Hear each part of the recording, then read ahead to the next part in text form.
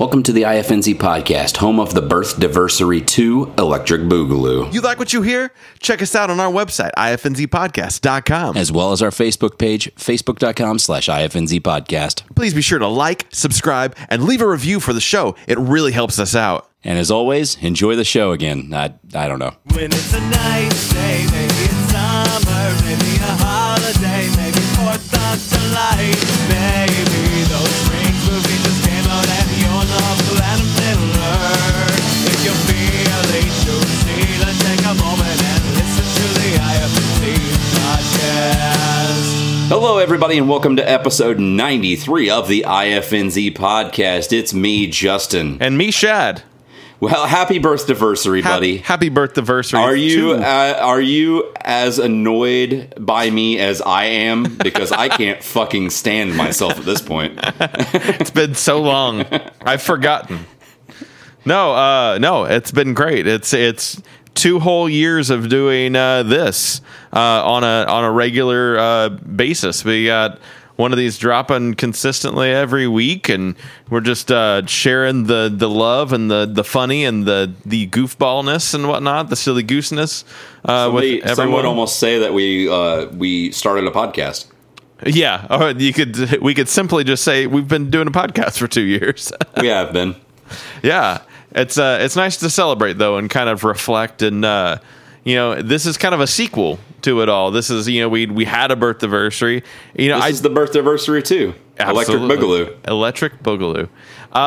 The weirdest thing is, like, why don't people celebrate like birthdays like sequels? Like when you're 2, like that should be birthday the sequel, and that'd be cool, right? Yeah, like happy birthday, Justin, Judgment Day. Yes. You know what I mean? I think something, cooler than that. I think we're on to something here. I think I got a kitty that will be 2 this July, and maybe she'll have a sequel birthday instead of just like a regular, like she's 2 kind of thing. Should I make a trailer for her? And then when is it? It's in July? Yeah, July 15th, I think. I feel like there's enough pictures of her online that I can scavenge together to I'll make a trailer, and I'll post it on the Facebook and everything. Absolutely. I like it. Well, since this is a sequel show, we figured we'd kind of talk about some top sequels that there are. I mean, movies are kind of obvious, but in all medias, there's sequels to there. There's second seasons. There's the sophomore album. There's the sequel comic book, and there's all kinds of different sequel medias out there. Some are a little more well done than others, though, I would say. Absolutely. So we're gonna reminisce about some sequels and just tell you what our favorites are, and you can obviously let us know what your favorites are on the Twitters and the Facebooks, on the comments on SoundCloud, whatever. Like that you started with like you're like a 70-year-old man. I am. Have you gone down to the Walmarts today? Have you not figured that out yet by now? I'm a 70-year-old man trapped in a 32-year-old's body. I watched a video from Game Grumps earlier, and he called an Amish person Amish, but he said it so like he was just like, "What do you think I am, Amish?" It was just so weird and funny. Especially with the double A. That's even better. Amish. Amish. It's almost like you got a stutter, but not quite. Well, let's talk about let's go easy. Let's talk about movie sequels to begin with. Easy like Sunday morning. I think for most of mine, I literally did the second one. I didn't pick another one out of order. You know what I mean? Like, yeah, I agree. Sequel, like the second movie. Yeah, I agree with that. Okay, cool. I was making sure that's where we were going. That's where my brain was at for sure. Okay. Are you wanting to start? It doesn't matter. You go ahead and start. I don't have any like certain order. I don't have like a top of anything. So okay. I don't either, really. I mean, these are all ones that I love. Yeah, so absolutely. Who could have guessed that Back to the Future 2 would have been on this list? Absolutely. Definitively my favorite in the trilogy to begin with anyways. Yeah. I absolutely adore this movie. I love seeing the year 2015 from a 1980s movie perspective and seeing like what they thought everything was going to be like. It's still amazing to me. It holds up so well. And getting to go back in time to 1955 and getting the alternate timeline of the current like 80s where Biff is like lord over Hill Valley and stuff. Oh, is that one? Okay. I guess. Yeah. I get that's the confused one on where which he has one's like the which, so. giant hotel casino in the middle of town, and it's the only thing that's okay, and then everything else is a shithole. And everybody compares Donald Trump to Biff in that movie. That makes sense. Because he basically is, Biff. That makes sense. What about you? One of them I wasn't even thinking about while I was kind of going through this is Scream 2. Yeah? Scream 2 is probably is my favorite, I would say, of the Screams. It's when it's Billy's mom is the killer. They're in college, I do believe, if I'm not mistaken. And it's just a really good follow up.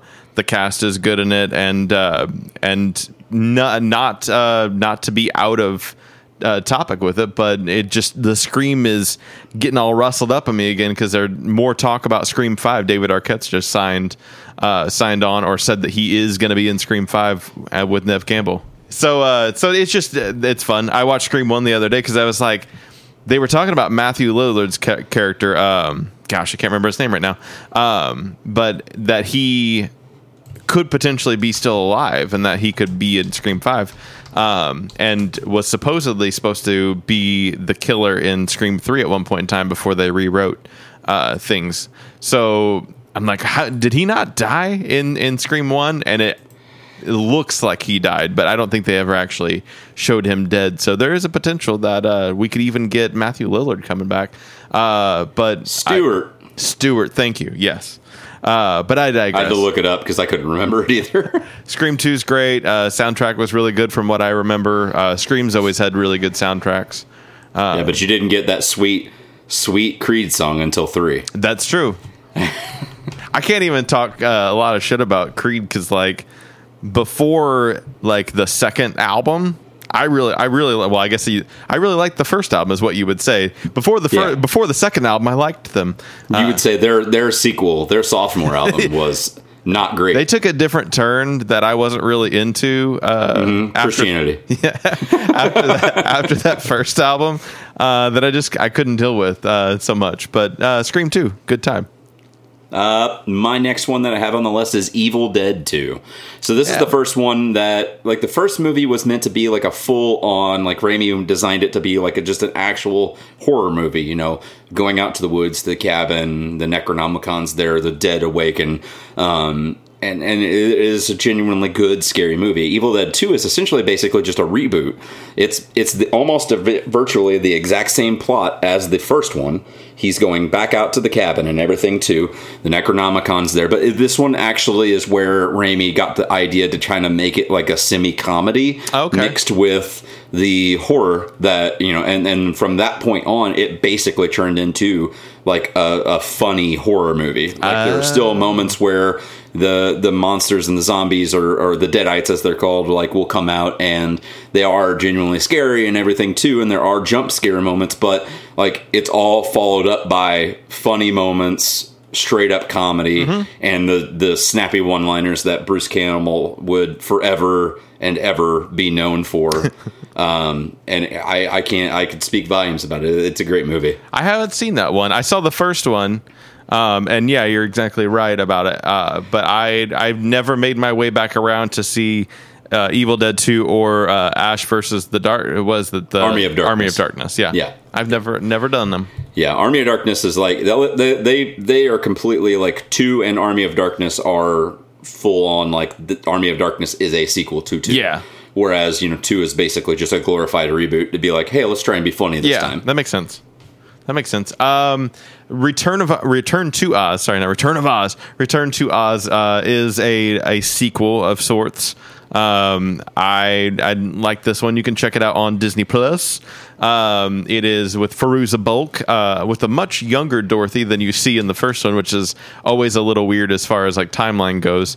But I don't think they're making it an understanding that the original Wizard of Oz is actually the first in this movie. It's just that it's a sequel story, I guess. That's how they play that. But you get Jack Pumpkinhead, you get TikTok, the Sawhorse. Is that what they call him? I can't remember what he called him. And the storyline's really cool. It's just kind of those weird, like, 80s movies where there's just a bunch of weird stuff going on. But surprisingly enough, most of it is all in the Wizard of Oz books. So odd that it took them, like, really kind of that long to get a proper, quote-unquote, like, sequel to, you know, like, the Wizard of Oz whenever we had so much content to kind of go with. Absolutely. And still, I mean, you look at it even today, it's like it took another probably 25 years to get to Oz the Great and Powerful, the prequel movie, and then they still have yet to do really much of anything after that as far as mainstream media goes, unless you're talking about kid shows that are on like Amazon Originals that I don't really count because I think they're just kind of making it up as they go there. How do you say her first name? Fairuza Balk. Fairuza Balk. I don't think I ever knew how to actually say her first name. She's good people. I just call her Miss Bulk. Is that how you address her? She's like, oh, Miss Bulk's in that movie. I like that Kraft movie. Miss Bulk's in there. Miss Bulk's in that Waterboy movie. My next one is Ghostbusters 2. Yeah. A sequel that seemed inevitable, but also unnecessary. But at the same time, it's more of the same. Yeah. It's just a silly goose good time no matter what you do with those four characters. Why does that movie get flack? I don't know. Okay. I really don't know. And honestly, I can 100% tell you, Ghostbusters 2, I saw it before I saw Ghostbusters 1. Yeah. So, like, I fell in love with 2. I knew the Statue of Liberty moment that was, like, so iconic. I knew the ooze and shit that was running through the sewers. I never knew anything about, like, the first one and the Stay Puft. I didn't see that until I was, like, slightly older. Yeah. But, I mean, I loved it to death. I thought it was a great movie. And that was my first real introduction to Ghostbusters. Yeah. I'll be excited for our threequel. Yes. Afterlife. Next year. Yeah. Yeah, it was I think there was an interview with Bill Murray recently where he was like, "Man, I gotta say that that Rick Moranis, he was really missed on the set, and we had a good time, and also obviously that Harold Ramis was missed on the set as well." And I was like, "Cool!" Like, he hasn't really talked about it. I don't really think he's been very public about the movie at all or how he fit into it. He kind of, before he signed on or before they announced that he signed on, he was like, I haven't been approached or anything. Like, he just kind of kept real quiet. It seems to really still be keeping generally quiet about it, but I'm pumped for that movie. For sure. Got to go with Clerks 2. It's actually a very favorite of mine. Very favorite. I love them, very favorites. Clerks 2. It's on mine as well. Was just it's a revisit of the same story, kind of, but totally different package, obviously in color. The story around it was a lot more of a feel good, like you felt good about it. It was kind of a happy place movie. There was probably one of the best movies that Kevin Smith has done, I think, just in story alone and cast. And I felt like they all played well together. The Elias character that they added, the Becky character that they added, and the way that the four of them with Dante and Randall had like a relationship that you could tell that they had chemistry on the set to really just play on each other. And so I really dig that one. Absolutely. My next one that I wrote down was Empire Strikes Back. Yes. Obviously, this is, I don't know. I think I've said it before a couple different times on different episodes. Say it again, brother. Hallelujah. My favorite Star Wars movie. Hallelujah. I love the dark side coming out. I love the Empire getting their chance to win, and then not having as many Ewoks around. Do the Ewoks bother you? Are you an anti-Ewoker? No, I mean, honestly, whenever I was younger, I watched all the movies. As much as I enjoyed Empire like the most, I probably watched like Return of the Jedi more than most of the others as well, just because, I mean, it was just, I guess the Ewoks and everything about it just kind of resonated with me more at that point in time than anything else. But story-wise and continuity-wise, or not story-wise, just in general, Empire is just such a well-written and is just a great sequel. Yeah, I Am Your Father. Yeah. Let's see. I'm gonna say Extremely Goofy Movie is Ooh. one of my top sequels that I'm aware of. I was a big Goofy movie kid. Never seen Extremely Goofy You've movie. never seen the Extremely Goofy movie? Mm-mm. Oh man, I only watched the first one. there's a lot of like X Games going on. It's like in the height of X Games. And so Right. they were like, well, we're just going to sequelize Goofy movie. And Max is going to be really into the X Games now. He's going to go off to college and he's going to be into that. And Goofy's, he's kind of protective dad. Is there a dog person version of Tony Hawk? Probably. Like Tony Bark? Probably. I can't recall specifically. It's been I probably watched within the last year, but I don't remember specifically that. Yeah. All the original cast is back. It's just more of the same. And you were kind of talking about Ghostbusters 2, just being kind of a rehash of Ghostbusters 1, just more of a good time with it. That's kind of what Goofy movie is, the Extremely Goofy movie, if you will. Except without the I don't think that there is a musical ending with Powerline. I don't think the Powerline's there at the end. It's the only thing that movie's missing. Wow, I didn't realize that Max is the same guy that does James Marston, the guy that does, or Jason Marston that does the voice for Thackeray Binks. Yes. That's cool. Yeah, he's a heck of a voice actor. He's also the preppy kid in Full House that likes DJ Tanner. That wears Who glasses. doesn't like DJ Tanner? Speaking of DJ Tanner, I don't really have anything to follow with that. Christmas Vacation, my favorite Christmas movie of all time. And it is technically the sequel to Vacation. I forget about that. It's my favorite vacation movie. There's not much to say about it. Shitter was full. I got Batman Returns as one of my favorite sequels. That was my first introduction into the Batman movies, the Burton Batmans. I didn't watch Batman first. I watched Batman Returns because that was the one that my grandparents had the VHS of. So that's the one that I watched. And they love Danny DeVito. They're all about him. But so obviously that's the one with the Penguin and Catwoman. And we get, is that the one where we get a smooth talking Harvey Dent, Billy D. Williams? Yeah. Is that in that? Yeah. So, it's a good movie. I don't have anything wrong with that one. I actually definitely prefer that one over the first one even. But I think it's probably because I saw that one first, and that's really the only thing about it. But nobody's favorite probably is Batman and Robin or Batman Forever, I would assume. But my sequel that I have on here is Batman Forever. It is not. No, it's not. I was going to say, I forgot that the Batman Returns, that's also before Penguin becomes mayor. It has what's his face? Christopher Walken is the mayor. Oh yeah, he's Mayor Max Schreck. That's right. He's got that like big, huge white hair that's like pushed back and shit. Yeah, very. You're like, you look at him, and I was gonna say, you look at him, and you're just like, yeah, you belong in every Burton movie. I wish they would have brought him back. I have a Batman sequel on here. I put down Dark Knight.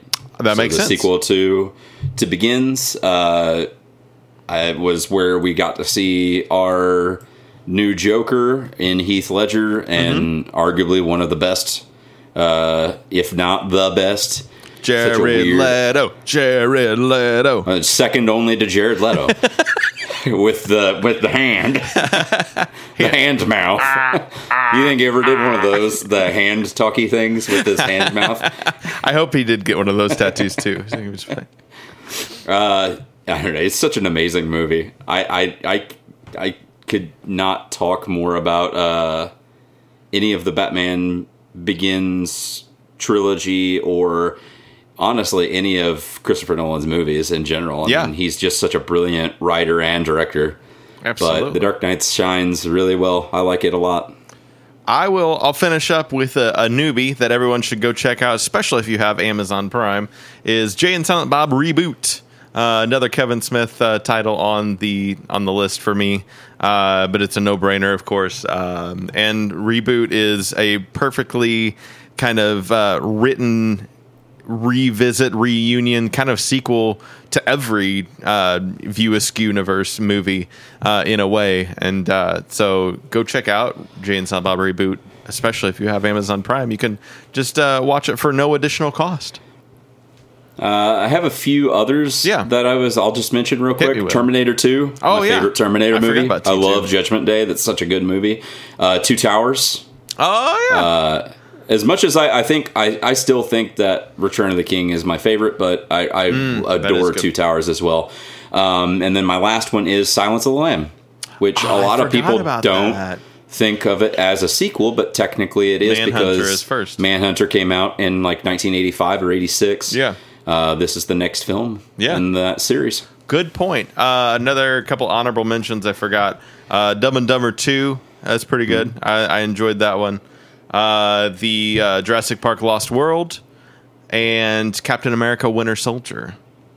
Winter Soldier's real good. I was thinking about all of the sequel movies of the Marvel Universe, and there's really only that I can think of 2 sequels that are actually good. Would be Winter Soldier and then Guardians of the Galaxy Volume 2. I think my favorite out of all of those would be technically it's still within the Marvel universe, but Spider-Man 2. I love Spider-Man 2. Oh, yeah. Far From Home. That's a good point. No, not Far From Home, but actual Spider-Man 2, like the Sam Raimi Spider-Man 2. Gotcha. With Doc Ock. I like that one a lot. That's good. You're right. You are right. I'll give you that. Whenever he's stopping the train, he does that face with his face all scratched up. He's got all the webs out. Yeah. And they're all carrying him and shit. Brings a tear to your eye. They're like, he's just a kid. Going on to TV. So, like, obviously the sequel to TV could be a spin-off, I guess, technically, if you... That 80s show. If you, like... I don't know about that 80s show, but, like, yeah, if The Jeffersons. The Jeffersons is a sequel show. Yeah, that's a good point. But I didn't really think about it that hard because my brain couldn't hold on to the concept of like actual sequels. And so I didn't think about it that hard because I didn't write down any. Well, just thinking of a couple highlights, especially over the last couple of years, you got like Stranger Things season 2 is a highlight. That's a really good, like they kind of, obviously they were rolling the dice with season 1. We got Demi Dogs. And we got Demi Dogs in season 2. We really got like the team up of, that one kid and the other kid, one's older and one doesn't have teeth and they have fun together. Steve and Dustin. Yeah. First time we get to see and experience the mind flare in general, like actually get to see it and stuff. Interaction with it and whatnot. So that's a highlight of a season 2 that comes to mind right away. Walking Dead season 2, when we go to the farm, there's a lot of... That one gets a lot of flack because there's not so much... I mean, there's not a lot of stuff that happens there. Oh, maybe I should rewatch it. I have fond memory in my brain. I feel like I have like one... They're moving because it's like they're trying to get to the CDC, and then shortly they're like, "Oh, here's Harshall's farm," and then we stay there for the whole season. But like Shane died, like all the Shane drama. I think I like that season. I'm not dogging it. Isn't that where I just know that online and everything, it got a lot of flack because a lot of people said like, and they really picked it back up with 3, which is true. I mean, actually getting to the prison and the governor's Woodbury and everything. I think that really did for sure pick it up, but. I liked all the Herschel stuff in general. I liked being on the farm. Like Herschel's cool, and you get the swamp or the swamp. What is it? The fucking well zombie, like the big bloated one and shit. Yeah, you get the whole Shane storyline. Is that in that way? Doesn't Carl get shot there too? Doesn't he? At that point in time, not in the eye, but he gets shot in general. I don't know. At one point in time. I can't remember. But then, like that's where Glenn and Maggie meet together and start to build their relationship. That's where we lose Sophie, right? Or is it Sophie? What's it? Inside, yeah. In the Sophie. Barn. I love the barn. That whole barn thing. Lizzie's the one. Like, look at the flowers, Lizzie. Yeah. That's like season 5 or some shit. Yeah, and then I think at the end of season 2 is where we meet Michonne, right? Like isn't it? I think it's like a teaser because we get to meet her more in season 3. Yeah. But season 3 is like the big thing. But if it's anything, it might just be like a little tease. We I think at the very end we see her walking like in the dark, but we don't even see her with the zombies. We just see like it in the dark, and then we lose Andrea in season 2. There's a lot that happens in season 2. It's a good season. Pretty pivotal. I think on online it gets a lot of flack because there's not so much location change. But I'm just like, and look at it now. We've got like fucking 4 locations that we go between. Yeah. That's it for like the last 3 or 4 seasons. Yeah, absolutely. And then just some things that I kind of made note of. I think the best sequel season is going to be The Mandalorian season 2. From all the whispers we've heard, like that's going to be like. That's going to take the cake right there. That's the best sequel of television ever made. Is it going to take the cake and run with it? I think it's going to, I think it's going to run like a marathon with that cake, and it's going to kind of. I was trying to think of other TV shows that I really like that had good season 2. I mean, I like Lost a lot. I think Lost season 2 really started developing like the Hatch storyline and actually like them typing it on the computer and shit down there and whatnot. But it's still not my favorite season of that show. But I can't think of a lot of other shows like seasons 2s that I like. I know the storyline right off the bat. You know what I mean? Yeah, that kind of a thing. It's hard to like. It's a really like Walking Dead is so iconic because we know the comic book so well. Absolutely, we know the set pieces as they go along, basically, and they do a good job of transferring us to place to place to place within those seasons. Yeah. And I felt that way about Lost too, because we have like a definitive thing that kind of really is what your central focus is around on most every single one of those. But a lot of seasons bounce around. Like if I was like, oh, True Blood season 2, I couldn't tell you what it was. Sookie's there. I'm sure it was good. Like I'm sure I enjoyed it. But yeah, I was thinking of like The Office or Friends or like one of those like major like comedy shows. Like I couldn't tell you what happens in season 2. I think that I think at the beginning of season 2 of Friends is when Ross confesses everything about how he feels to Rachel, like for the first time. I gotcha. Out on the balcony. I think that in season 2 of The Office that Jim and Pam get together. Yeah, they boink. I don't know about that. And then I've got a special request for anybody out there that can help me.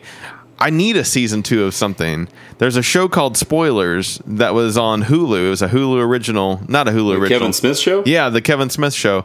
And you can't get season 2 anywhere. It was made like in some like, I don't know if it was like a Canadian broadcasted scenario or something, but you can't buy it anywhere. And I need somebody to hook me up on the dark web. You can't buy it digitally anywhere? No. I would have shelled out for it. This is available on Hulu. It's a lie. Yeah, it's only one season I see on here. Yeah. It's weird. The second season was produced by a different company. And so I need somebody on the dark web to find it for me. I don't know if you have to do the dark web. You might be able to sail the high seas of the internet and find some. That's the same as the dark web, isn't it? If you catch what I'm not really. I don't travel to the dark web to sail any kind of high seas. Yeah, I literally just type in the words Pirate Bay and you're there. I don't do it anymore. I got another letter. I don't either. I got another letter, so I won't do it. But you gotta get yourself a private server. Yeah, that seems like you're all masked. That's a lot of work for me to get the second season of Spoilers. You just got like $6 or $7 from like one of those like VPN, like secure VPN or some shit like that. Not a sponsor. And then they'll set you up with everything that you like. You go onto the internet and you're automatically in a secure VPN. You just go do whatever naughty bits that you want to do. Whoa, really? Yeah. That's how the world works. That's how a virtual private network works. So you just have to pay a little money, and there's no rules. Like $6 to $7 a month, which you would only have to pay 1 month to get what you need. That's true. Then it gives you a nice little mask to cover up your internet. I like it. What about music? So, like the sophomore album is the sequel of the music industry. I do believe. Yeah, bro. Unless it's like this, the sequel would be like whenever like Foo Fighters is the sequel to Nirvana. I'm calling a sophomore album. That's what I typed. That would be like more of a spin-off. That would be the really Jeffersons. Weird. The Foo Fighters is the Jeffersons of Nirvana. That's like what Mother Love Bone, Pearl Jam's the sequel to Mother Love Bone. Exactly. Yeah. Sometimes the sequels are better. Who knows? definitely are better. There's a lot of good sophomore albums out there. Tell me one. We'll just name a few out here. I'm just going to start with Spice World. Spice World? Yeah, it's the sequel to Spice Girls? to Spice Girls. Yeah. Cool. It's the one that it coincided with the release of a major movie. theatrical release that I saw in theaters. And You did not. I did. I promise you, I did. That movie, let me tell you, I've never watched it, but when I type it in, I'm surprised to see that the box office made $151 million. I saw it twice. For a movie with a budget of $25 million. You telling me I didn't see it twice. That I was going to say that 151, like $10 US at that time was given to the people for you to go see it twice. I mean, I went with a group of people, I'm sure. I don't know if it was, I doubt it was my didn't. parents. No, you You didn't. went by yourself. Fucking 6-year-old Shad went to go watch this by himself.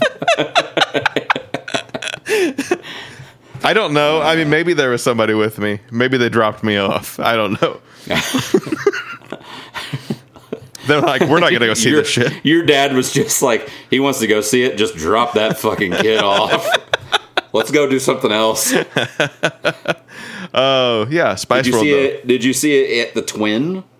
Yeah, I did. Grand At the Grand Twin, yeah. Wow. It, Rip. It was a slow week at the Twin. I bet it was. Him and you and Bill Ivey were in there watching it together. Only Do Coin people know what I'm talking about. The first one I got on my list is Queens of the Stone Age, rated R. Yeah. Absolutely love that album. It's a front to backer for me. You've got a lot a- of these that I typed up are all front to backers. That's right. You got a If you know what monster I in mean. your parasol. I do. Huh? And I was gonna say 6-shooter, but 6-shooter's on the next album. I lied. Yeah, absolutely. That's a good way. Front to backers. Hell Below Me, Stars Above by the Toadies. By the Toad Is I mean, if you listen to Rubberneck and you get a sense of what the Toadies are, and then you kind of know a little bit of the history that they wrote an album, and then the record label is like, no, you're not doing that. And then they wrote Hell Below Me, Stars Above. It's like, it's not a different band, but it's a band that is totally changed by that point. Like, Yeah. it's kind of an interesting thing to like, what if you took a band and you know their first album is going to be tight and it's going to be good because they've had a lot of time to work on it. And then you say, go write a second album, and they write it, and you shelf it, and then you say, go write a third album. Like, what would happen if more bands did that? And then you release, I mean, they eventually released that second, the true second album. Feeler, I do believe it was called. Yes. But what if more bands did that? It's like, those are nice ideas, but we're going to scrap that, and you got to go write a third album now, and that's going to be your second album. Yeah. I'm glad that Alien Ant Farms, like what was the last one? Not like the Forever one. Oh, the one before that, Up in the Attic? No, the one that one, the one I was just talking about, something in Forever. What is it called? Not Now and Forever. It's something. It's got an forever, ant right? in it. I think. Yeah. Doesn't it? I don't know. I'll find out. Yeah. No matter what it is. Regardless, that one we could tell like half of the album was heavily produced, half of the album wasn't. Yeah. I'm glad it didn't get like they didn't tell them like, hey, scrap all your songs and make an album full of this stuff that's heavily produced, so that way we can get to our stuff now. Yeah, exactly. Always and Forever. It doesn't have an ant in the name. Always Ant Forever. That's what I was thinking. Speaking of Alien Ant Farm, I put Alien Ant Farm True Ant on mine list. True Ant was I got slow to that one, but once I warmed up to it, I was like, yeah. As much as I loved Anthology, I feel like I've listened to True Ant more, for sure. I believe you. I really, really enjoy it. And again, that's another one of those like front to backers for me. And I remember when it came out, like I remember you being heavy into it. And I didn't pick it up like that. And then it took me a while to get around to it. But once I did, you're right. It's a good front to backer there. I'm gonna talk about Sam's Town by the Killers. I liked the Killers, the first album, and then Sam's Town came out, and I was like, "Oh, this is different." And Way different. Sam's Town is a front to backer. In a great way, And though. yeah, absolutely. And I don't know if they've done some songs that remind me of that vein since then, but never really revisited that style nearly as much. Their new single that I heard on the radio not too long ago, it seems like they've started kind of going down that like 80s, like almost Kind of synthwavy synthwave, type, kind of a type of thing, almost kind of like how Muse's last album was all that way. Yeah. My next one is Incubus Science. Yes.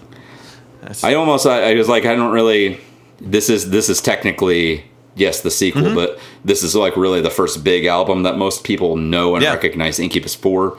Sometimes the sequel is the one that puts you on the map. I mean, look at Terminator 2 raised the bar for the Terminator franchise. There was Absolutely. Terminator, and everybody's like, yeah, that was a good movie. But then they're like, T2, it's like, oh my gosh. So, like, sometimes the sequel is the one. But yeah, Science is great. It's a very big game changer to me because this is what really brought about a lot of.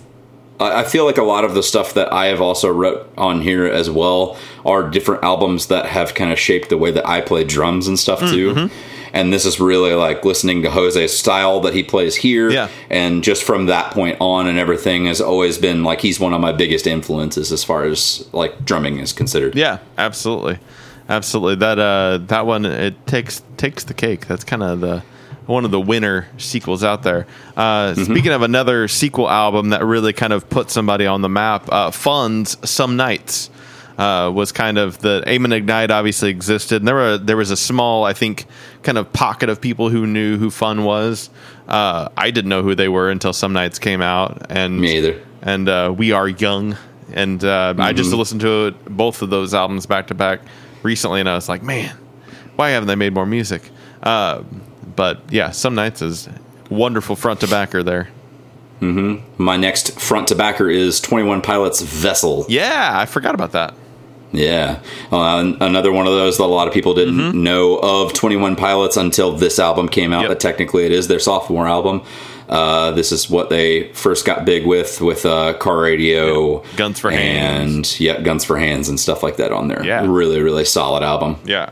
It would be quite some time before I would actually go back and give the first album, the self-titled, a lot of time of day, but it's a good album. It's different. It really is. It's got a very musical, like a stage presence to it. The only word that I can tell people is like, if you go back and you listen to that very first album, I say like, this is a very theatrical album. That's the word. Yeah. Like front to back. It's like all like, it starts off just like very like almost sing-songy, like it isn't a musical, like you said, but it's like full on theatrical. Yeah. Puts a lot of himself into it for sure. Absolutely. Arguably the best sophomore album that we'll talk about, or at least well known, would be Nirvana's Nevermind. Is their sophomore album. Little bit of Baby in the Pool, and Smells Like Teen Spirit, and everything else that's on there. We've got Foo Fighters, The Color and the Shape. Yeah, that's a good time. Trying to finish up my list. I don't want to bore people with giant lists. Paramore's Riot album is their second album. That was kind of my reintroduction to Paramore. I listened to the first album, but Riot came out and I was like, oh, this is different. More energy into it that I really dug quite a bit. I got System of a Down, Toxicity. Yes. This is obviously what made them big. They were slightly big before, I think, with like Spiders and stuff, and Sugar was on a lot of rock stations and whatnot, but not as much as what you would get from like Chop Suey. Yeah, what made them like fucking blow off? Absolutely. Yeah, that was crazy. A couple of kind of more on the pop side of things. We've got Bruno Mars's Unorthodox Jukebox. Dirty Pop. We got Halsey's Hopeless Fountain Kingdom. And Unorthodox Jukebox was his second album. Yeah, that album's fucking awesome. Yeah. I love that album. And then, of course, we have Tenacious D's Pick of Destiny. I didn't even think about that. Is their sophomore album that came with a movie, even. And then probably one of my most influential albums that is a sophomore album would be Freak Show, Silverchair. Yes, absolutely. That was I had Freak Show on my list too. One of the more recent ones that I, in the last couple of years that I've talked about a few times on the podcast is Death from Above, 1979's sophomore album, The Physical World. Yeah. That is just a great driving, almost borderline like surf rock in times and stuff. But it's such a fucking solid album, front to back. I listened to it so many times recently. I have Say Anything, sophomore album in defense of the genre. Oh my gosh, yes. And then the last one that I have on my list is Childish Gambino's, which is Because of the Internet. Yeah. With 3005 on there. Good ones. Those are good pulls. I like that. I forgot all about Say Anything. Yeah. Comic books. We got a couple of them. There's some sequels out there. And some that are sequels to movies, like Fight Club 2, and then in also Fight Club 3 in that. Those series have been produced by Dark Horse. Chuck Palahniuk writes those, and I read Fight Club 2, and it was really good. I enjoyed that. Did you get a chance to read that?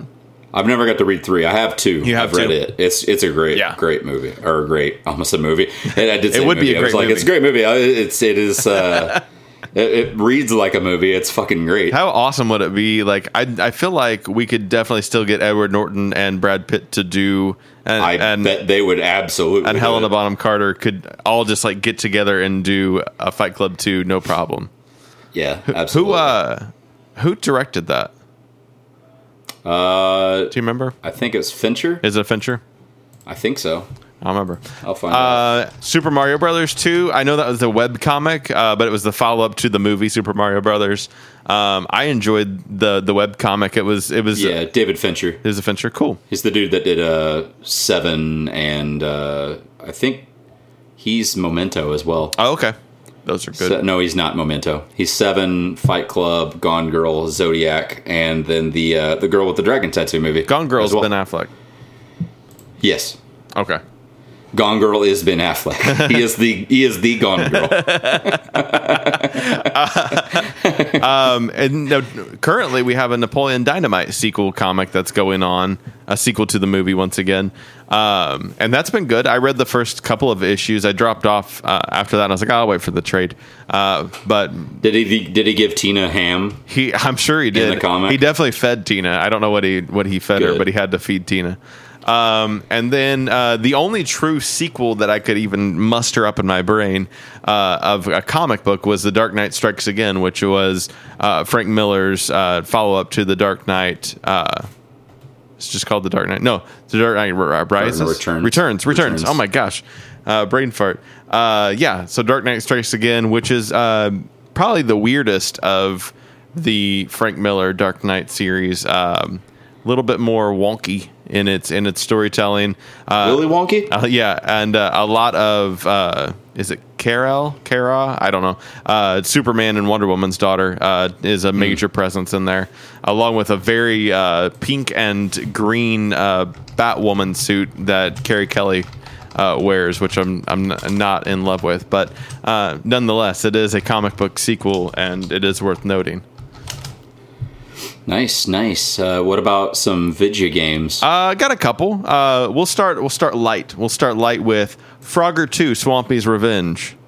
Ooh. This came out on PC. Deep cut. Came out on PlayStation 1, I do believe.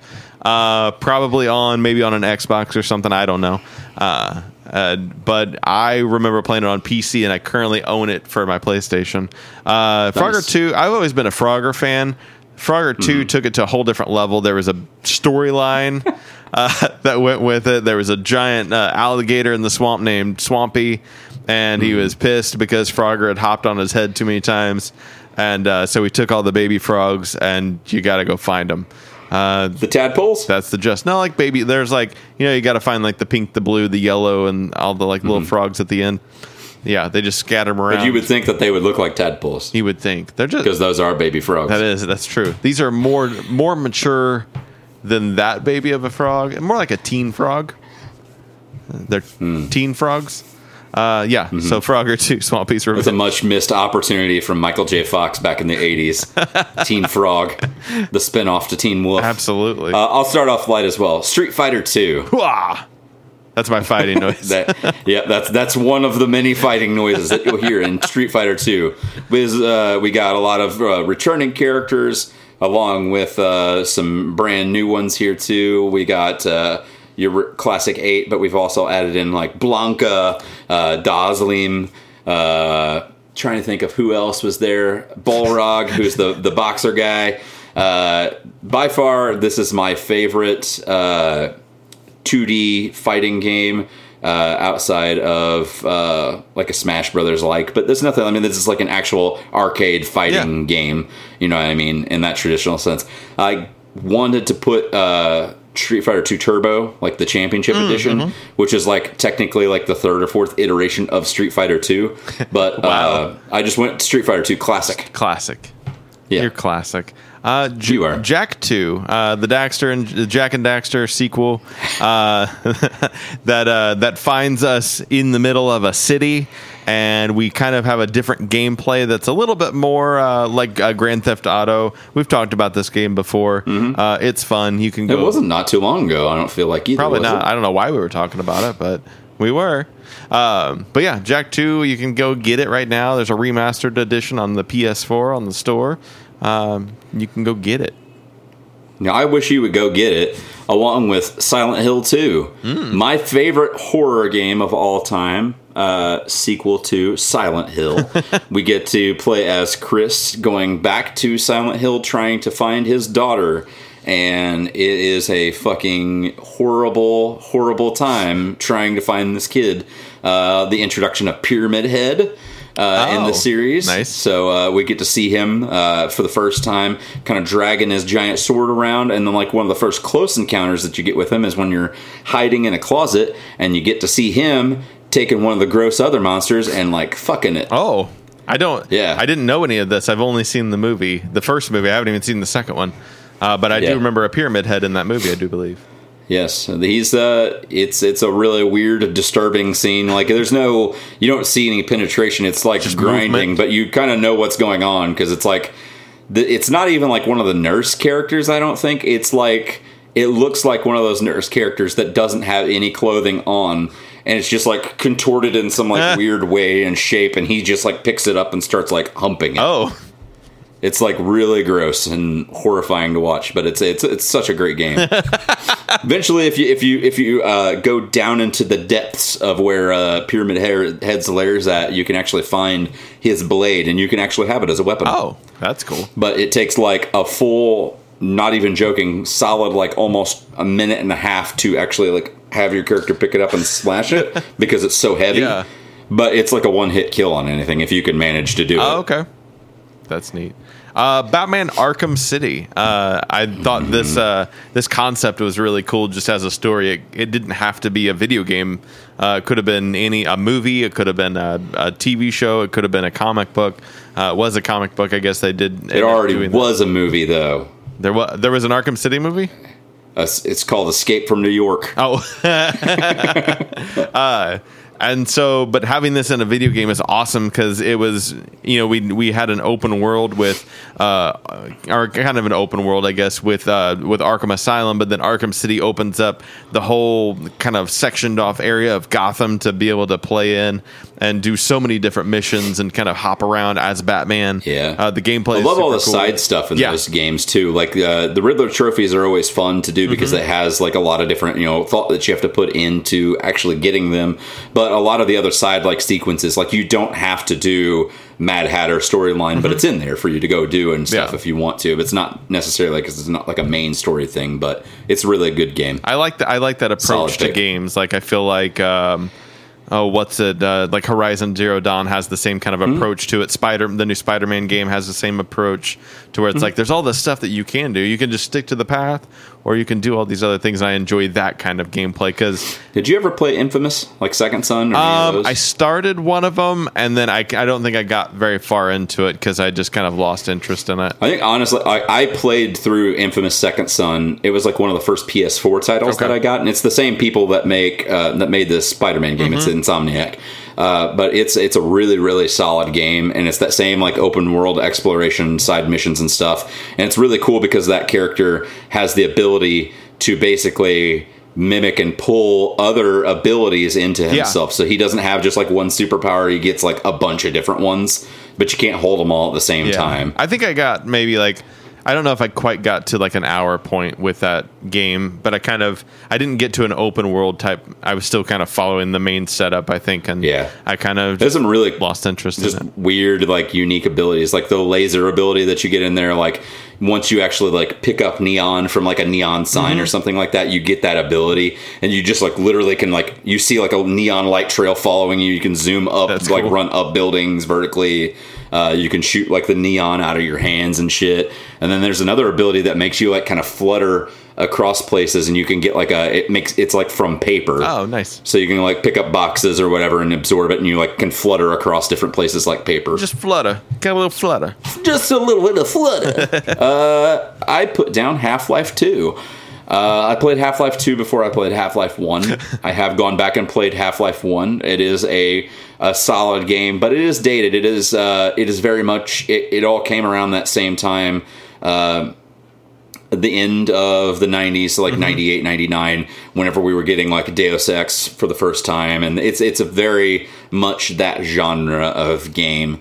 But Half-Life 2 is such a cool, unique story, and it is a very linear path that you're following down and out, whatnot. But the scope and scale of everything that you're in these like linear maps is still allows you to do like a certain amount of exploration. And this is what really introduced that first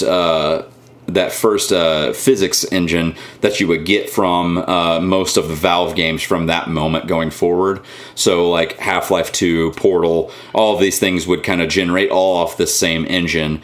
And the physics of everything was really, really awesome to just kind of play with. You could be in a level of that game and just pick up something with a gravity gun, throw it at something else, and see how it like uniquely reacts, because there are no two things that will move and act the same when they're like toppling over. Gotcha. They all have their own unique specific physics, and it's really cool. Very cool. Ending mine would be Kingdom Hearts 2. It couldn't be a show without mentioning Kingdom Hearts. And this kind of changes the ballgame in the Kingdom Hearts world. The gameplay changes a little bit. Get a little bit more intricate thing going on there. We get new worlds introduced, obviously. We kind of see how this story is going to shape up. It really starts to become more than just this one-dimensional storyline that they had no idea was actually going to be this when they wrote Kingdom Hearts 1, even though they pretend like they do sometimes. You start to get all the Norded things. Yes. Things are getting Norded left and right. We realize that there's something going on with this character named Xehanort. There might be something to it. So that's my number one sequel of the video games. Nice. I'll rapid fire through the rest of mine real quick. Portal 2. Yeah. Diablo 2. Smash Brothers Melee. Oh, yeah. Best in the series to me still. I love Melee. Kingdom Hearts 2 is also on mine. God of War 2. I loved that one so much. I haven't gotten to play that yet, but I would probably agree. Halo 2, still to me definitively like one of the best parts of the storyline, starting off like in the big city and stuff, and you can actually kind of open world that big massive city in okay. It's in Africa. I forgot what it's called. It's like Numamba or something like that, whatever city it is. Resident Evil 2. Wait, Halo takes place in like the real world? Yeah, Earth. I didn't know that. I thought that it was like some like spacey thing.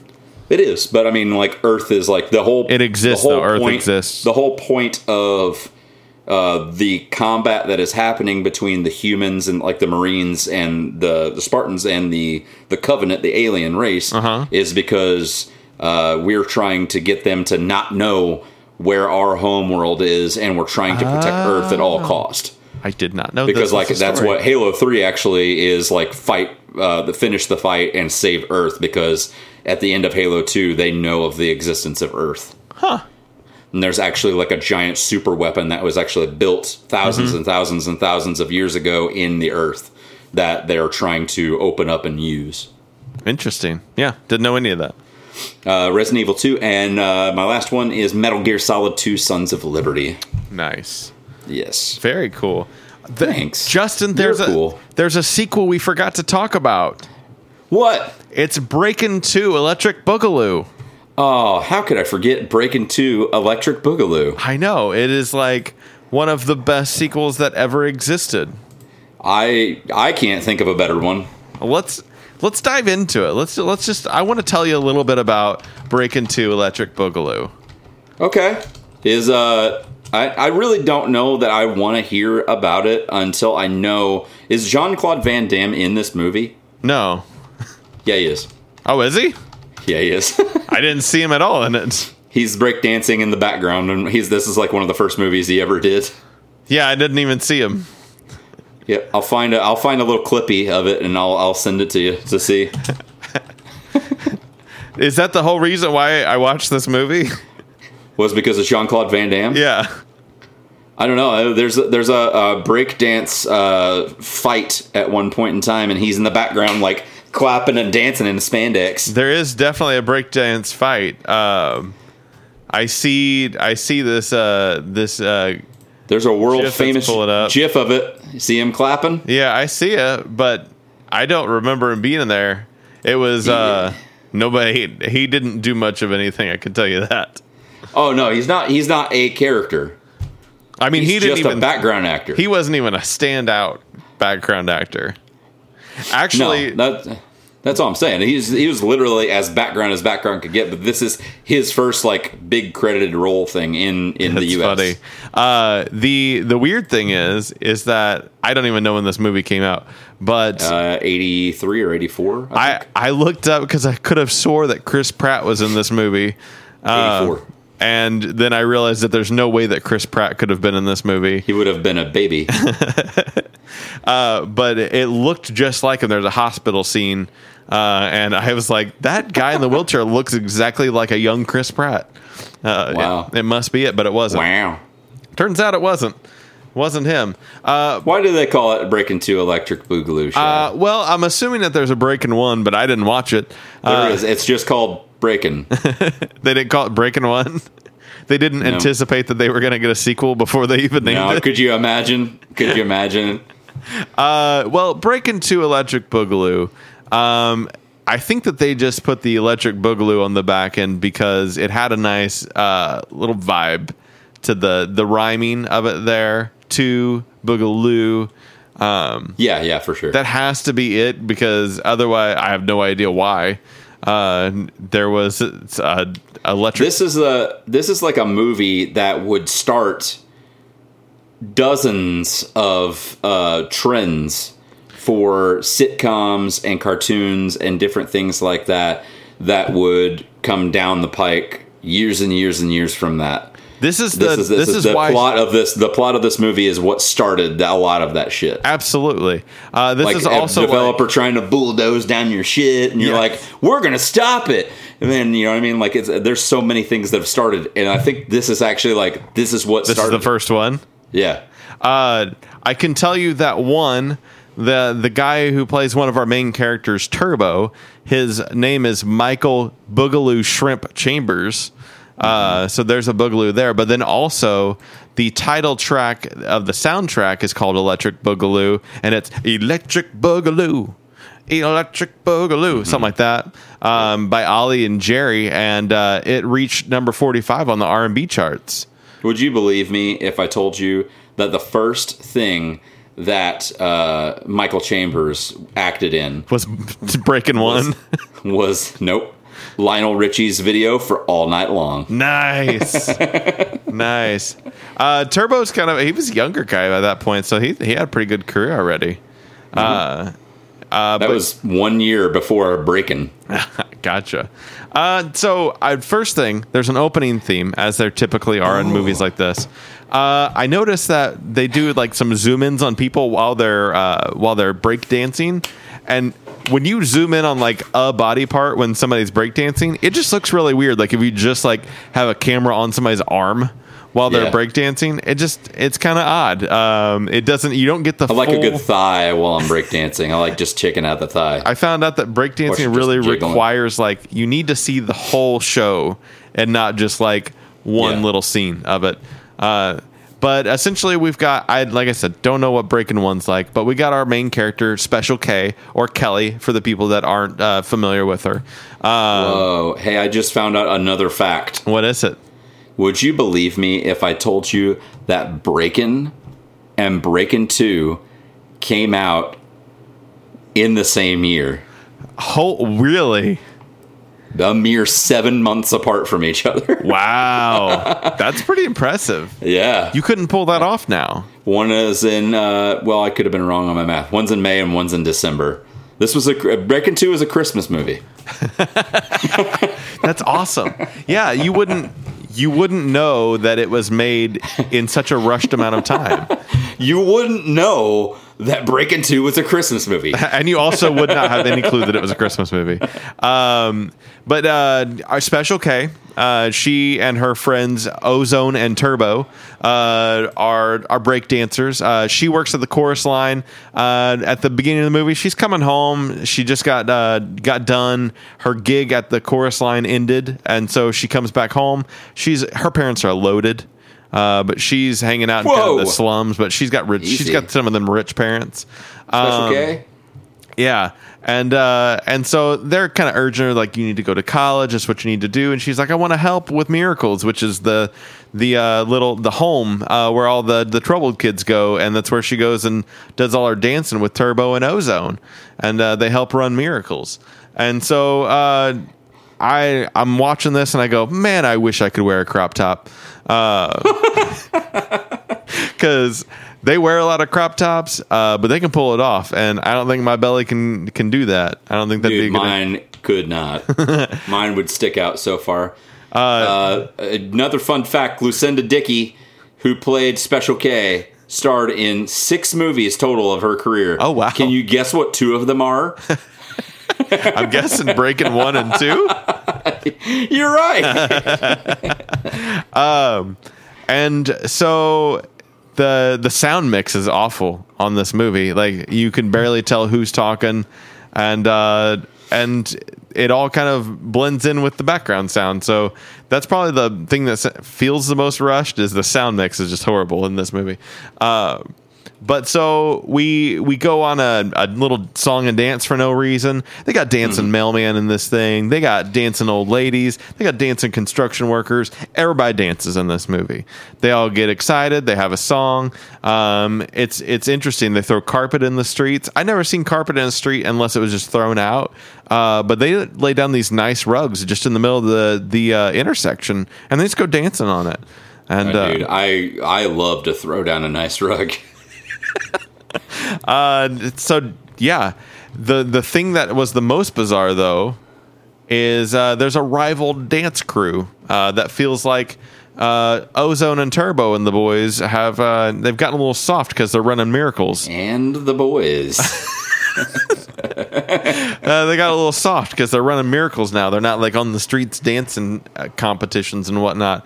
And so the competing or the challenging dancing people do a nice nunchuck break dance, which I've never seen before. That was a first, as well as some dance fighting, which is real interesting because they dance around each other real close but never touch, except for one time Ozone pushed a guy into the hood of a car. He's a BA like that. B.A. Baracus. And then another highlight, Turbo. He's a younger fella. He asks Ozone about how to get with a lady, how to meet up with him, how to ask him out on a date and whatnot. And they have this weird dance around a full-size lady doll that they both fight over and then end up splitting in half. It was kind of weird. It happened. Okay. And then for some reason, I don't know if I fell asleep or they didn't do a great job of telling us, but Turbo, our friend Turbo, ends up in the hospital. Yeah, and you don't know how though? I can't remember how, or You didn't get the polio? I blocked it out, or my pen fell off my desk and I bent down and I sat back up and he was in the hospital.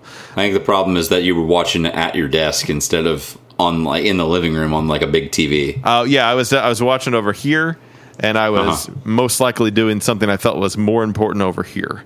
Okay.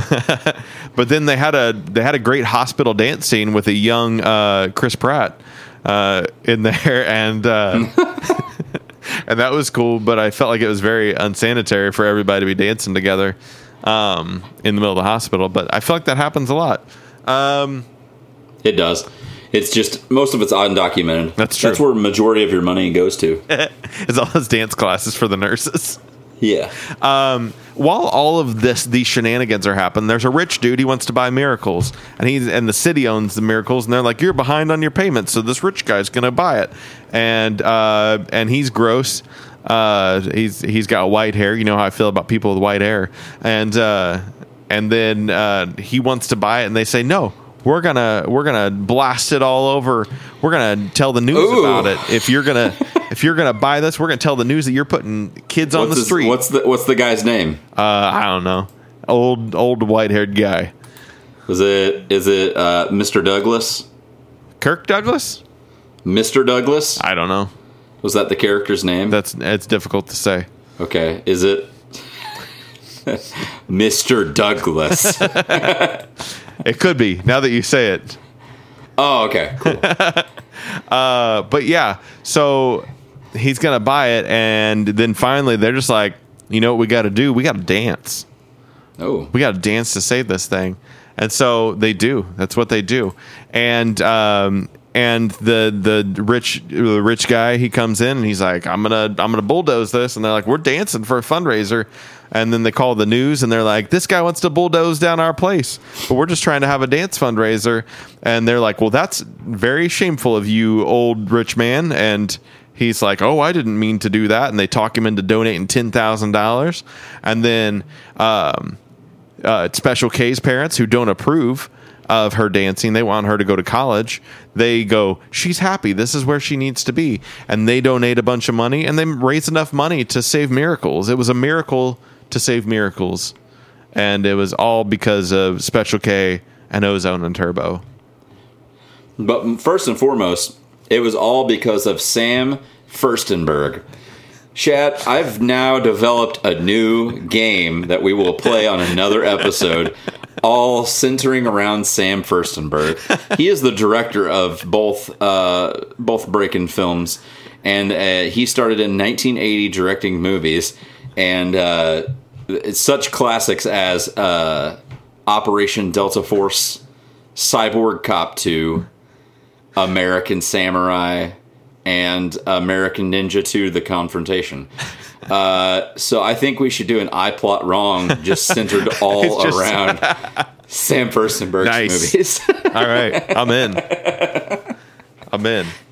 I love it. All right. But until then, how about we play a little game? What game? We'll play a little sequel game. We'll play what we like to call Getting to Know You for our birthanniversary 2. Electric Boogaloo. Does anybody see what we did there? We used the number 2 and the word TO2 interchangeably. Could you beat them over the head with it a little more? This is a game we've played before. We play it for holidays and for any specials that we feel like we want to whip it out for. Kwanzaa. Yep, why not? So we're going to do it for birthanniversary too. And this is going to be, since May is our birthanniversary month and will always be the IFNZ birthanniversary month. It's the birth of the brand. Month. And it's not the birth. It's not your birth month. May is. Oh yeah, it is. That's right. What are you talking about? No, it's not. It's April. It's not. I promise. I forgot. I'm 34. So yeah, this is going to be the Getting to Know You May edition. Getting to know So you. everybody who's playing along at home, I don't know how you're going to play along at home. I guess you could find the game board Tell Me About and play along with us. And some die. And a little die, maybe a game piece or two. And we're going to go through this. So we've got our dice thing. We're gonna, we gotta get to the finish line. First one there wins, I guess, if we have a winner. Really, it's just about getting to know each other, getting to know each other. Right. You want to get the first roll on this? Sure. All right. Yeah, here we go. I'm gonna go. I'm shaking it. All right. 3. All right. What is Move me 3. what is something you do to stay healthy in May? In May, typically it's getting to be that season where Beachbody. Mayflowers, beach bodies just around the corner. So my favorite thing to do to get in shape and kind of get that beach body work on is to bike. I really like biking a lot. Oh yeah. Yeah, Nice. I've always been an avid biker. I don't own a bicycle now, but I want one, and that should count because I really do thoroughly enjoy biking. That was going to be my next question. Like, oh, do you have a bike? That's I don't, not right now. All right, mine is my favorite book in May. What'd you roll? Oh, it was a 5. Sorry, Oh, so you're further than me. 5. Favorite book in May. In May, I do have the lead. What am I gonna? My favorite book in May. I'm just gonna go ahead and I'm gonna plug Lucifer, issue 1 of the Sandman universe. This guy right here, because it's sitting. He's got a big beard. It's sitting on my desk. Yeah, and he's holding up a sign that says "We'll send for food." That's the next. Oh. That's the next thing I'm going to be reading on my to read pile. So I'm hoping it's going to be good. I haven't read Lucifer yet. I'm actually You got like 2 weeks left. I think I'll make it. By the time this comes out, you'll have a week left. I started reading the Sandman universe stuff finally. That I've been getting it all along. But I'm finally getting through it, and it's been really good so far. So Lucifer is my next book on the line. So we'll say that's my favorite book in May, and maybe just the Sandman universe in general is my favorite book in May. Cool. I rolled a 1. All right, what is your favorite May sport? My favorite May sport is with the current Backstreet Boys tour that's going on right now, and by Backstreet Boys tour I mean COVID-19. Yes. My favorite May sport is cornhole. That is actually being televised for the championships of cornhole on ESPN. Oh, I thought it was like cornhole, like QU, like cornhole, like quarantine hole, like cornhole. No, cornhole. I thought somebody made up a specific sport. You're throwing the bean bags in the hole. Yeah. It's the only sport technically right now that can be televised because they are able to play it in at a safe distance from one another with like masks on. Yeah. And they only need like 3 to 4 people there to kind of preside over everything. So minimal people within that space and everything. And I watched a little bit of it not too long ago on the ESPNs, and I think that's my favorite May sport. I dig it. I rolled a 4. God damn it. So I got my favorite type of pie for May. Favorite pie. I'm not a big pie person.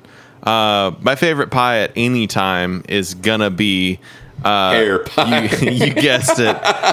Chocolate and peanut butter. Nice. I like a good chocolate crust with like a peanut butter, like a what do you call that when it's kind of got like a cream cheesy to it, like a filling. Yeah, like a peanut buttery cream cheese kind of filling to it. Cool. It's good. I'm going to be done with that now.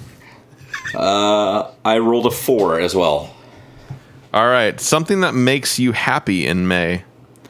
In May, it is not going back to work because I'm there now. Is it your birthday? Right, no, I honestly, it's always the same. I like being with my family. Yeah. I like being with my wife and my baby. Yeah. They're pretty awesome. She's growing up really fast, and it's awesome to watch her grow up, and I always love that. That's my favorite May thing. Nice. I rolled a 1, and it is something I know about elephants in May. Okay. In May, I know that they don't forget. Only in May, though. Yeah. I mean, that's what I know specifically in May is that elephants never forget. Good. I have rolled a 4 again. Oh, look at you moving ahead of me. What is your favorite season in May?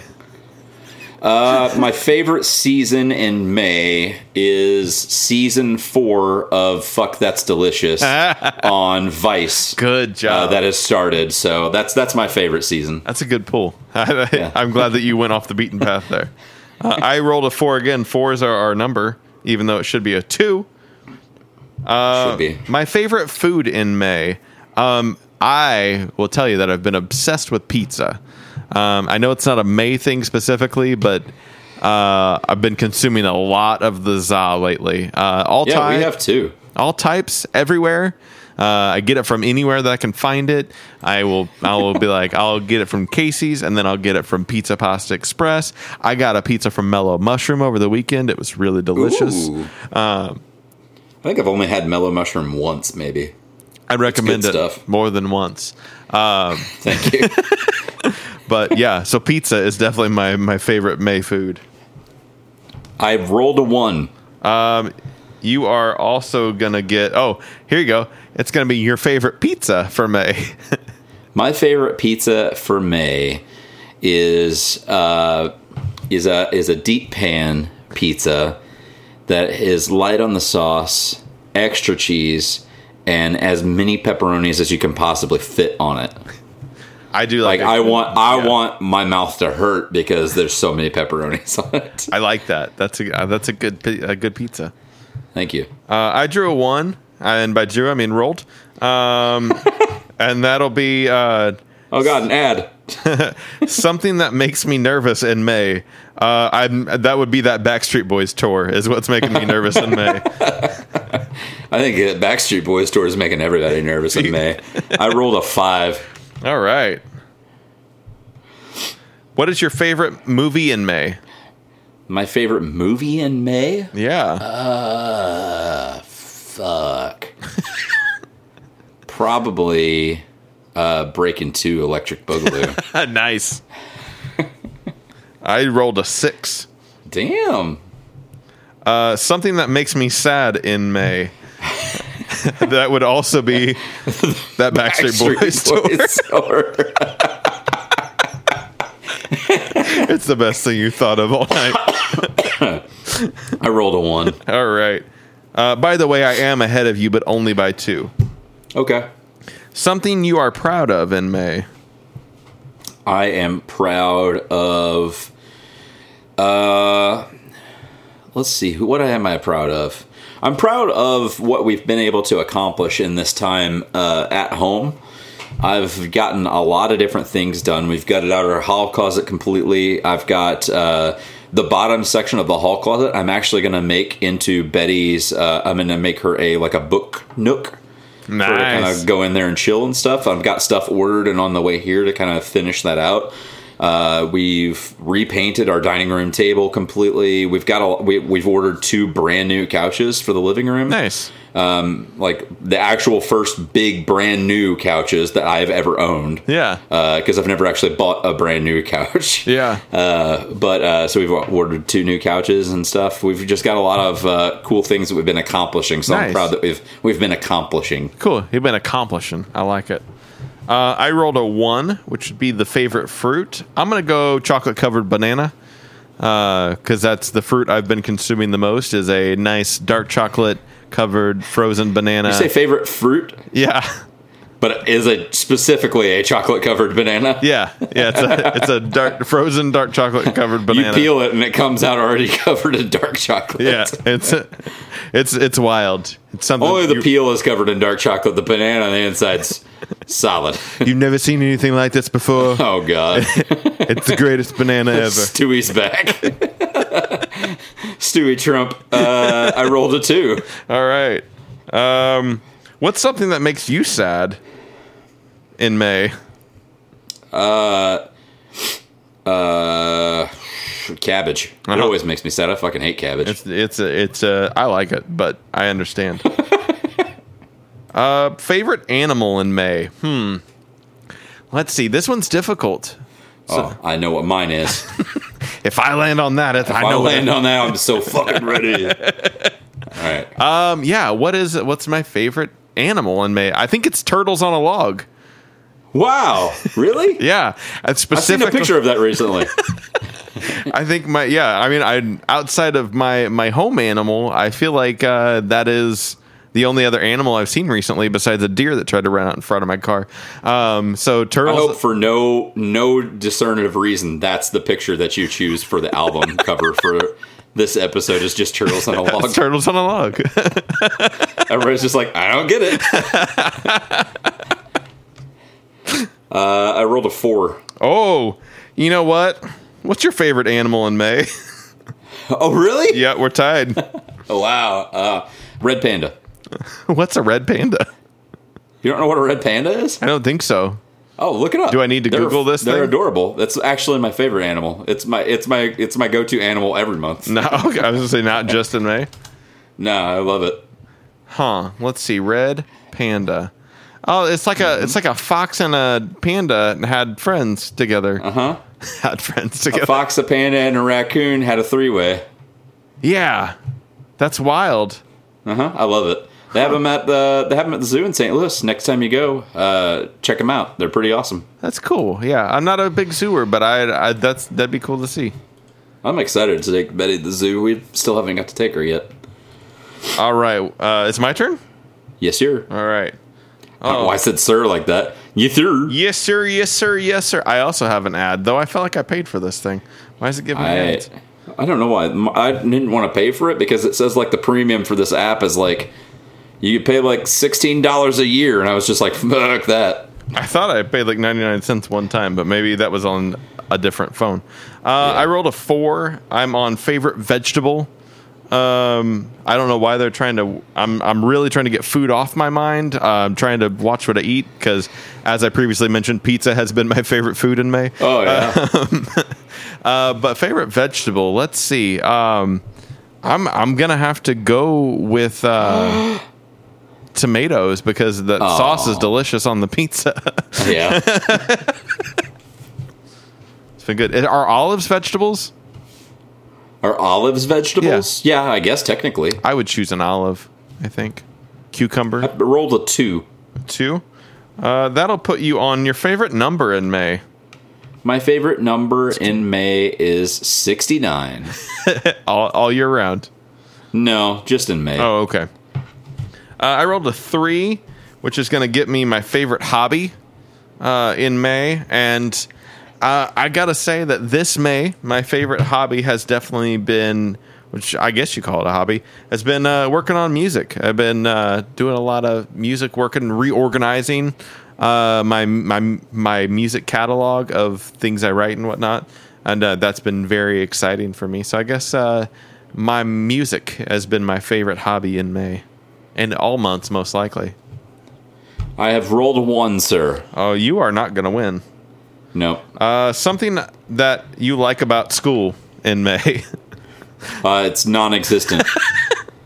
I rolled a 6, which puts me at the finish line. Okay. Congratulations on winning. Thanks. I'm really proud of It you. was a pleasure to spend that time with you. Oh, I'm glad we got to know each other, too. I felt like we did. We got to know each other some more than we did even. Mm-hmm. I'm glad you know what red pandas are now. That's probably the biggest takeaway from tonight. Now, folks, we're going to play a game that we have made famous. Fan favorite. It's one that I personally am most proud of. I think I love the Through the Decade series, and I think it's a close second. But I Plot Wrong is probably one of my favorite games to play with you because you've got an imagination that compares to no other, and you've got a wit about you when it comes to eyeballing these here posters. Okay. So we're gonna play. We got a list of. This is the sequel edition, mind you, of I Plot Wrong. I guess I should probably pull up some sort of... What if I've seen one of these movies? You just got to tell me about it. I actually have seen a couple of these movies also, but don't remember what the plot was. So I feel like it's even playing ground. I never even heard of the first Uncle Kent, other than my own. That's what I thought was so wonderful about it. No, nothing's wonderful about that. All right. So first off, we have Son of the Mask, movie that was well known as far as like people knew it existed. I never saw it. You never saw it. No. From the director of Cats and Dogs. So there you go.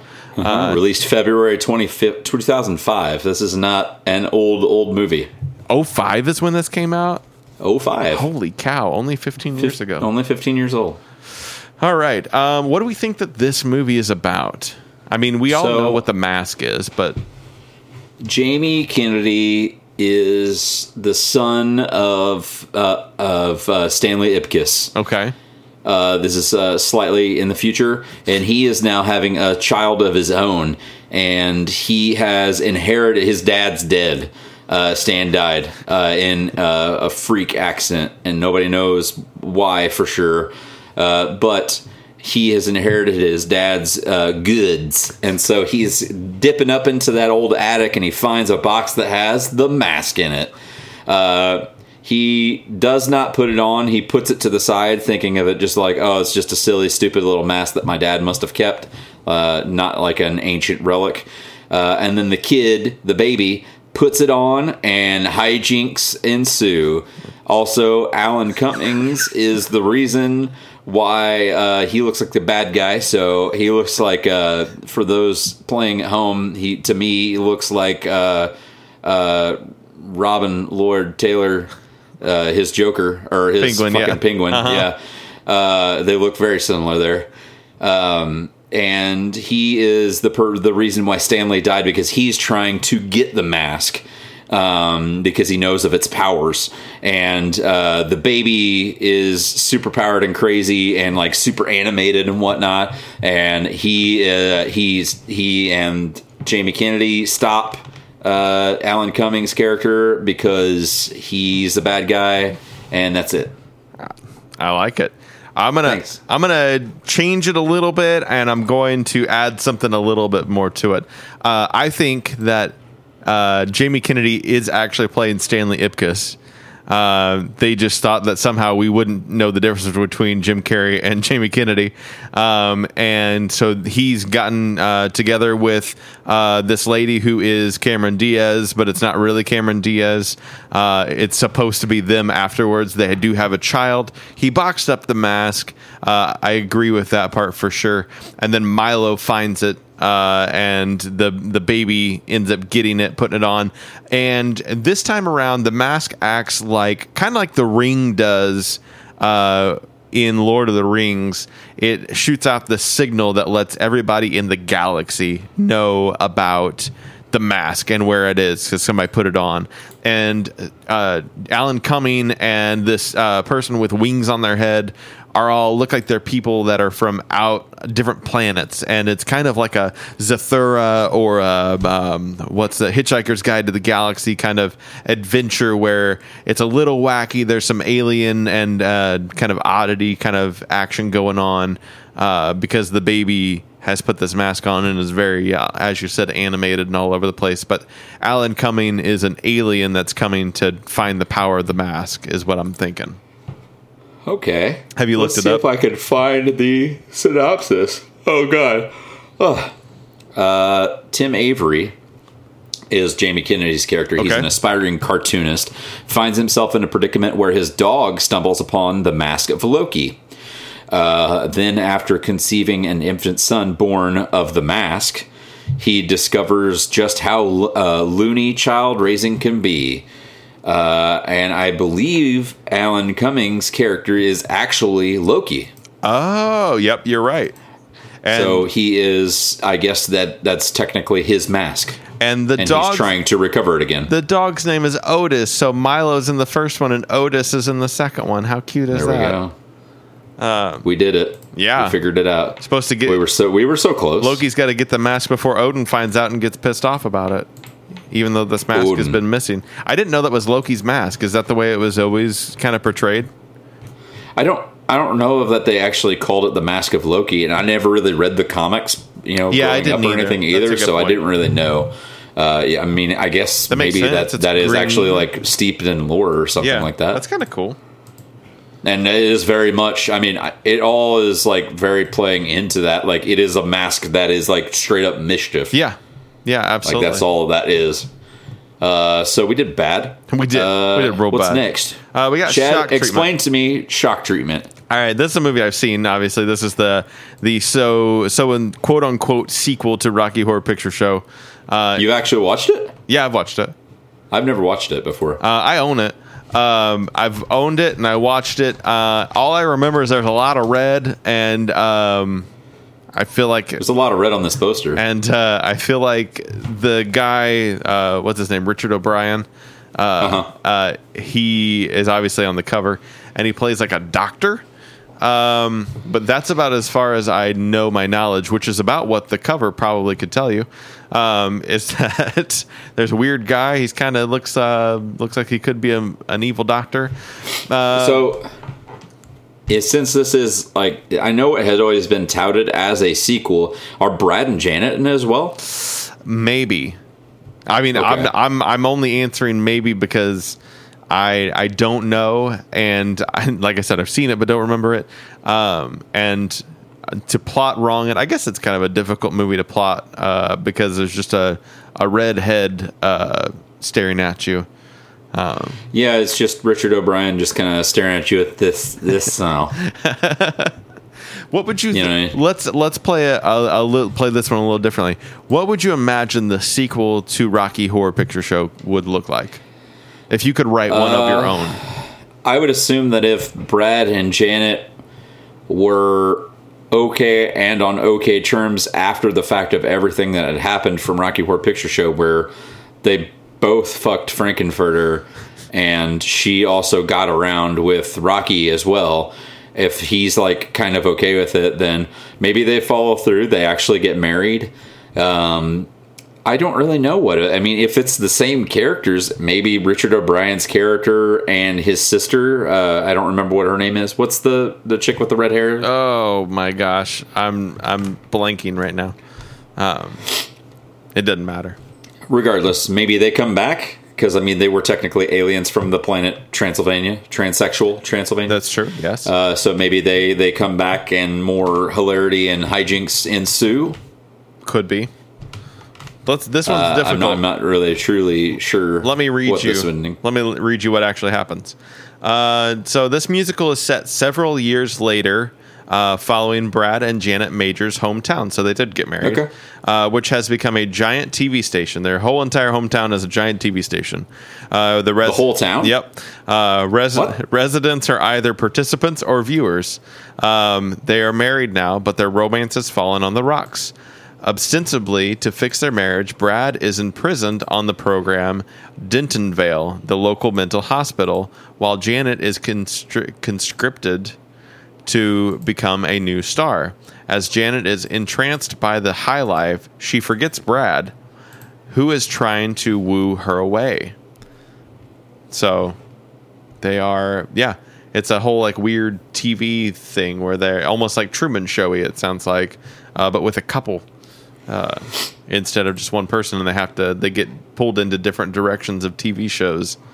And how? Oh, she's in it too. The Patricia Quinn. She played the chick we were talking about, Magenta. Oh, Magenta. Yeah. Riff Raff and Magenta. But I guess they're siblings or also married in this as well.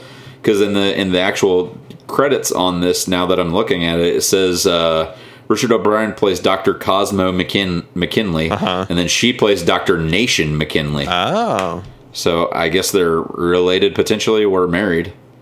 Yeah. Kind of weird how they kept together. And Little Nell's in this one as well. Oh, that's cool. Yeah, I see that. There's a lot of like returning people that kind of came back. Just not Brad and Janet. Yeah. Or the doctor. They got. Well, I mean, I guess he did die. He died. So you can't bring Tim Curry back. Yeah, and the other two got a lot better offer for paying jobs probably after that movie. So a little bit. All right, so we have Look What Happened to Rosemary's Baby, the sequel starring Ruth Gordon, Stephen McHattie, Patty Duke, and Patty Donna Duke. Mills. I didn't know that there was a sequel to Rosemary's Baby. And when they were like, look what happened to Rosemary's Baby, I was like, that is has to be the oddest title of a movie. But Let's see. What did happen to Rosemary's Baby? So maybe this is since it is a sequel, this is set further along. We've got the baby is now maybe a child, maybe like in the tween ages, like maybe like a 10 or 12-year-old Tweenager. So we've got somebody that's that age that is basically like a demon child. And then we kind of just all centered around that. That kid's in school. Somebody's shitty to the kid, so he's just like, nah. And then like the other kid dies. It's like a Damien type situation, like a yeah, Omen. it's very, very, very Omen-esque in a way. That's the direction I see it kind of going. I like that. I think that the carriage is throwing me off. Like, I really feel like we still are dealing with a baby. Like, why is there still a carriage, or is that just they're just playing with the original cover on there? There's 3 people. They look very startled and or frightened on that cover, just kind of in the sky. I like the art of it because it kind of looks like the shadowing is kind of like a tree over on the left side. If you were just kind of taking a quick glimpse of it. Once again, I hate the title. I don't like that the blues don't match. I'm just not a big fan of this cover artwork. I just read the synopsis real quick, and it just sounds so like, I don't know. First of all, this is a TV movie. Oh, nice. Even better. Having been adopted by the madame of a southwestern brothel, a now adult Adrian must cope with the fact that he's Satan's son and not living up to the expectations. Sounds like a sitcom to me. That's awesome. Earth-shattering 3.4 out of 10. All right. Next we have 2010, the year we make contact, which is... I'm assuming this is a sequel to 2001. Yeah, Space Odyssey. Yeah. Did you know that there was a sequel? I did not know this. I didn't either. We get some words on the screen. It says, in the very near future, a small group of Americans and Russians set out on the greatest adventure of them all to see if there is life beyond the stars. Huh. There. John Lithgow's in it. Helen Mirren's in it. Yeah, so we already got 2 big names right there. So I mean, I guess it's essentially that. Like it's them just going out into space again. I think there's a lot more of the robot guy talking because people liked that. But that Hal. was like, yeah, Hal. A lot more Hal. But like, this is Do you think it's the same AI? Like Hal is back in this one? It's just like he's Like made they it feel like they further. continued. Could be, yeah, absolutely. The year that we make contact, I think you definitely don't. It's not an aliens thing. They don't like make. They don't have creatures. I'm gonna say it's more of like, you remember the movie Contact with was it Helen Hunt, I think, in it, where like Yeah. there wasn't, you didn't actually see aliens, like she You didn't eventually see it. It was just the actual sound of everything coming through. I think that's what you probably get in something like this. Like they're venturing to that, and then they hear sounds. It's more of an audio way of doing got things. Roy Schneider from Jaws in it too. Oh yeah, Yep. he's the and Hal is in it. oh nice. Hal 9000. Hot Same dang. voice actor, I believe, as well. Well, yeah, I agree with you. I don't think there's a lot happening in this movie. Which, to be fair, there wasn't a lot happening in 2001. No, I feel like it's more of the same. And I mean, 2001, for all extensive purposes, was very... I think that it is recognized as such a great film because it is such a huge leap forward for like cinematography and for different advancements and stuff. Like that movie, I think, came out in like the late 60s. Yeah. And it was crazy ahead of time. Like they actually had a scene. There's a scene in that movie where where one of the characters is watching a news feed on basically what looks like an iPad. Okay. Like on front of the thing. I was just like, they were thinking of shit like this back in the fucking end of the 60s, that like something like an iPad would exist that you would watch like news updates and stuff like that on. You see him like swiping his hand on it and stuff and tapping on it, and I was just like, how fucking crazy is it that that's a thing that somebody thought about already? Yeah. But you know, I think just like I said, like cinematography wise, it's shot in such a way that makes it just a huge epic scale and scope that not a lot of other movies did like that before, especially. Which is interesting because if anybody really understood that that's why people liked it, they wouldn't have probably made it a sequel, because I'm guessing they probably don't have the same giant leaps and bounds that they had with the other one. So let's see, though. Let's see what's up with this. Plot. A joint U.S.-Soviet expedition is set to Jupiter to learn what happened to the Discovery and to how. In the sequel to 2001, A Space Odyssey, the Discovery against a backdrop of glowing global tensions. I guess this is an 84, which I don't. Is this? I guess I don't know what global tensions. If maybe they're made up ones, they're not like actual historic ones, because this is actually future based. Right. Amongst the mysteries the expedition must explain are the appearance of a huge black monolith in Jupiter. Oh my goodness, Siri is attacking my phone. Huge black monolith in Jupiter's orbit, and the fate of HAL, the Discovery's AI computer. This was actually based on another novel by Arthur C. Clarke. I guess he wrote a follow up to this, and they were just following the guidelines of it. That's cool. Interesting. I just removed one of the things on here. I skipped the 2 Jakes. I don't know if it's still on yours. No, it's not anymore. Okay. I saw the poster for it. It looked like it was. Is that a sequel to Chinatown? Yes, it is. I didn't know anything about it, so I was like, I'll just cut it, because we're probably going long anyway. If I was to guess, I will say it's probably more detective shit. So our next cover, you called it cover? Poster, movie poster, I don't know, is Christmas Vacation 2, Cousin Eddie's Island Adventure. So we know that Christmas Vacation, as you had already previously stated, is the sequel to Vacation. Yes. Now we have a sequel to the sequel, which would make it a fourth. Because 2 times 2? No, never mind. 2 squared. So this is Cousin Eddie's Island Adventure. Have you seen this movie? I have. You have? Okay. Yes, it was a made-for-TV movie, and I watched it whenever it aired. Okay. Let me throw a little what my guess is at it, and you tell me how close or far away I am. Okay. Okay. I'm looking at this. Obviously, we got a little kind of cartoony version of the fam. It looks like we are on an island, for sure. Eddie wins the lottery, and he takes his family on a vacation because he sees Clark doing that with his family whenever they have money, and he really thinks that that's awesome. So he flies them out, and he even takes, I don't know, maybe he takes Audrey and the boy, I can't remember his name, Russ. Takes him with him. I don't know. That looks like it might be them on the right. And his wife is definitely on the far right. But he's got a lot of kids too, so maybe those are just his kids. There's a Hawaiian-looking lady, maybe perhaps in a bikini, and a short old man. So I'm going to go with they take a vacation to Hawaii. And things go awry. They do it for Christmas. That's important because it's Christmas Vacation too. Yeah. So it's Christmas time. Wins the lottery or wins a vacation, something along those lines. Takes the family away.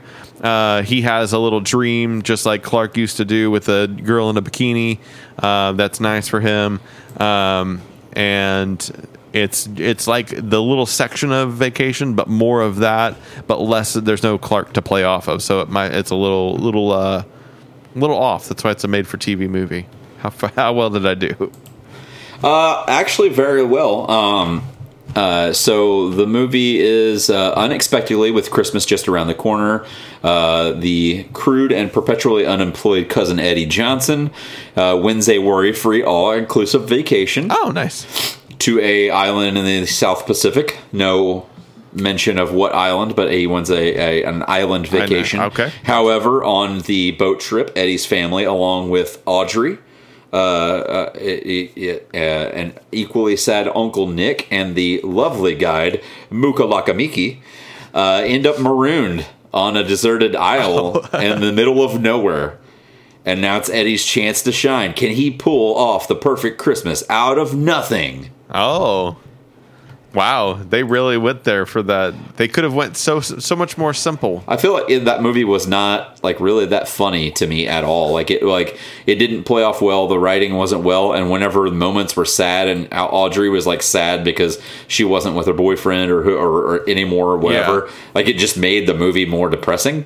Huh. Like it was like that part was actually well acted, and it made it more of like a just we'll try and get home. We'll do the best we can. Well, and that's not like it was like an overtly funny movie. That's like as Randy Quaid got older and crazier, right? Like that's like within like the last 20 years, this movie probably came out.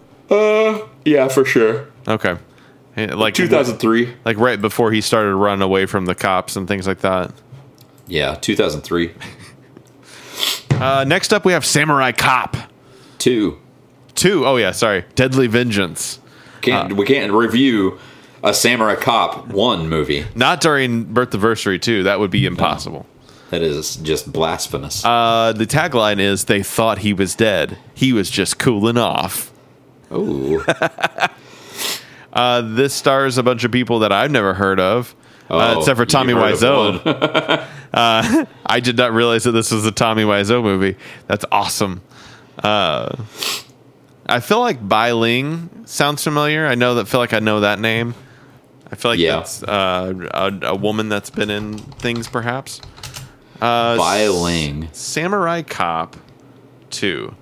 I mean, it's kind of all there in the title. She was Mika in the Crow movie. Yeah, that sounds right. What's his face's like counterpart. The chick that was like, I want his eyes. You know what I'm talking about? Mm-hmm. That's her. So good pull on that. Let's see. I think this movie is about a cop who is a samurai. Let's see. So, Samurai Cop 2, at the end of the first Samurai Cop movie, which I also have never seen, why they say cool and off is the final battle sequence happens in Alaska. It is during the winter months, particularly the point in time whenever it's like 30 days of night kind of a thing, where it's like always night. Yeah. So the final like battle sequence happens there between Samurai Cop and the head of the mafia, and he gets him cut down with his blade, which looks like it could potentially be a Hattori Hanzo sword if I was to guess. He cuts him down, and then he also gets shot up a couple of different times himself in the process. So you never bring a knife to a gunfight. He's in the snow. So at the end of the movie, you're led to believe, like, the camera kind of pans up. He's on the ground, bleeding out in the snow, and you're like, oh, he's dead. But he was just cooling off. So he's coming back. They get it. Like, you wake up. He's in Alaska at the beginning of this movie. He's getting sewed up. He's all good. He's going back to L.A., back to his hometown to kind of start up the beat again. So he's walking into the precinct. He's got a samurai sword over here, no gun, and then they're just like, the mafia guy. He's back again. And then it's that character is telling him, is like the captain of the precinct, is played by Tommy Wiseau. So he's like, he's back again. So he's got to go find this huge mafioso again that he's cut down, who's now got like a giant scar across his face, and his body's like all scarred up from the fight. And he finds out that since it's all about of revenge and whatnot, he's kidnapped Samurai Cop's girl, and the final battle happens on top of the tallest building that they could possibly find in L.A. And basically the exact same thing happens. He cuts up the guy. The guy this time is cut in half and sliced, and like half of his body goes off, like Darth Maul into a chasm, but not a chasm. It's just off the side of the building. Whereas like his legs are just up here, kind of hanging out. And then he got shot up again, so he's bleeding out, and his girlfriend's just like, no. And then Samurai Cop 3 is going to happen, called Deadlier Vengeance. You may be pretty close. Oh my god, I would shit. The first, actually, I as I was listening to this, I was like, I went ahead and read the plot because I thought there's nothing that could beat this. I think you wrote a better movie. Though it may not be difficult to do, you definitely probably did. Samurai Cop 1 came out in 1991. This movie came out in 2015 as a follow-up. Yeah, made for TV movie. 25 years later, the police detective Frank Washington is forced to team up again with his long-estranged partner Joe Marshall to investigate a series of assassinations in a case with ingredients that could never have imagined. They could have never imagined. I don't know. That's about as much of the plot as IMDb's given me. But I feel like everything you said was way more interesting than anything that this movie's going to provide. Wow, I wonder, does it have a 4.9 out of 10.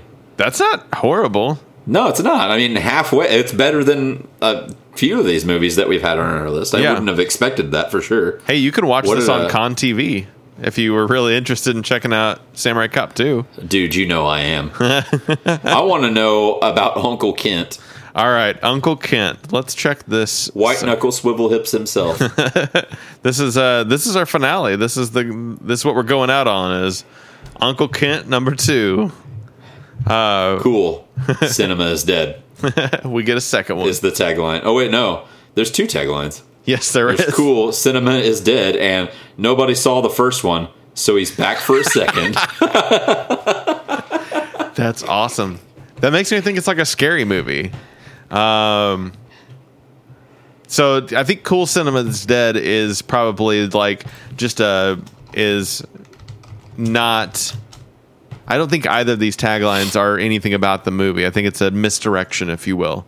I feel like it's really about this abusive uncle that is. It's kind of a scary thing. I think he suffers from dysmorphia.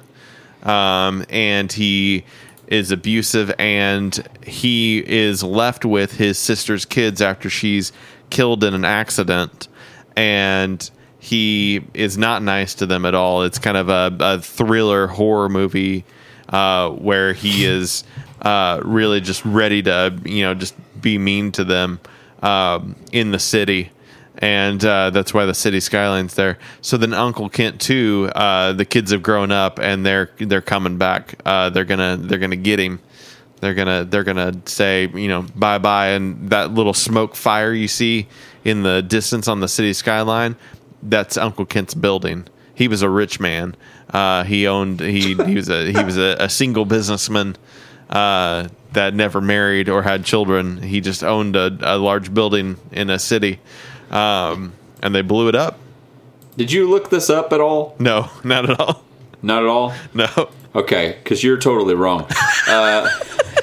In a desperate search to create a follow-up to Joe Swanberg's 2011 film, Uncle Kent, Kent Osborne travels to a comic book convention where he loses his mind and confronts the end of the world. Yeah, that's way off. I think like the poster is like literally just like a spoof. Like it's not meant to be serious. Like the first one was meant to be serious, and then since nobody watched the first one, he was just like, I'll just do whatever the fuck I want for the next thing. Like the first one's plot says a pothead kids show cartoonist in Los Angeles spends a weekend trying to sleep with his visiting house guest, who is a woman from New York that he met on Chat Roulette. Oh, you remember Chat Roulette? Yeah. I forgot all about that. It's still a thing. Do you want to close out the episode by popping on chat roulette real quick? Not particularly. I'm doing it right now. Chat roulette. So the premise behind Chat Roulette was that you move on to any random person, and it was like a speed dating, but you're in your home and you never know what you're going to see. Allow to use my microphone and camera. It might take it off of my video. It might mess with your recording. No. You don't think? Random. Gender. I'm male. Could not publish your video. Make sure that you have I have to allow access to the camera. It's not going to work, I don't think, without having Skype off also. I just told you that, and you said no. No, I didn't know that's what you meant. Oh, yeah. Yeah, because you can't use some of your other programs with this, so I figured that might be the same. Thank goodness we dodged that bullet. Oh, I figured New Zealand. Thanks for sticking with us for 2 years. It's been fun. We're going to keep doing this thing. So I feel New Zealand. God bless you all, and I hope that you are staying safe from the Backstreet Boys tour.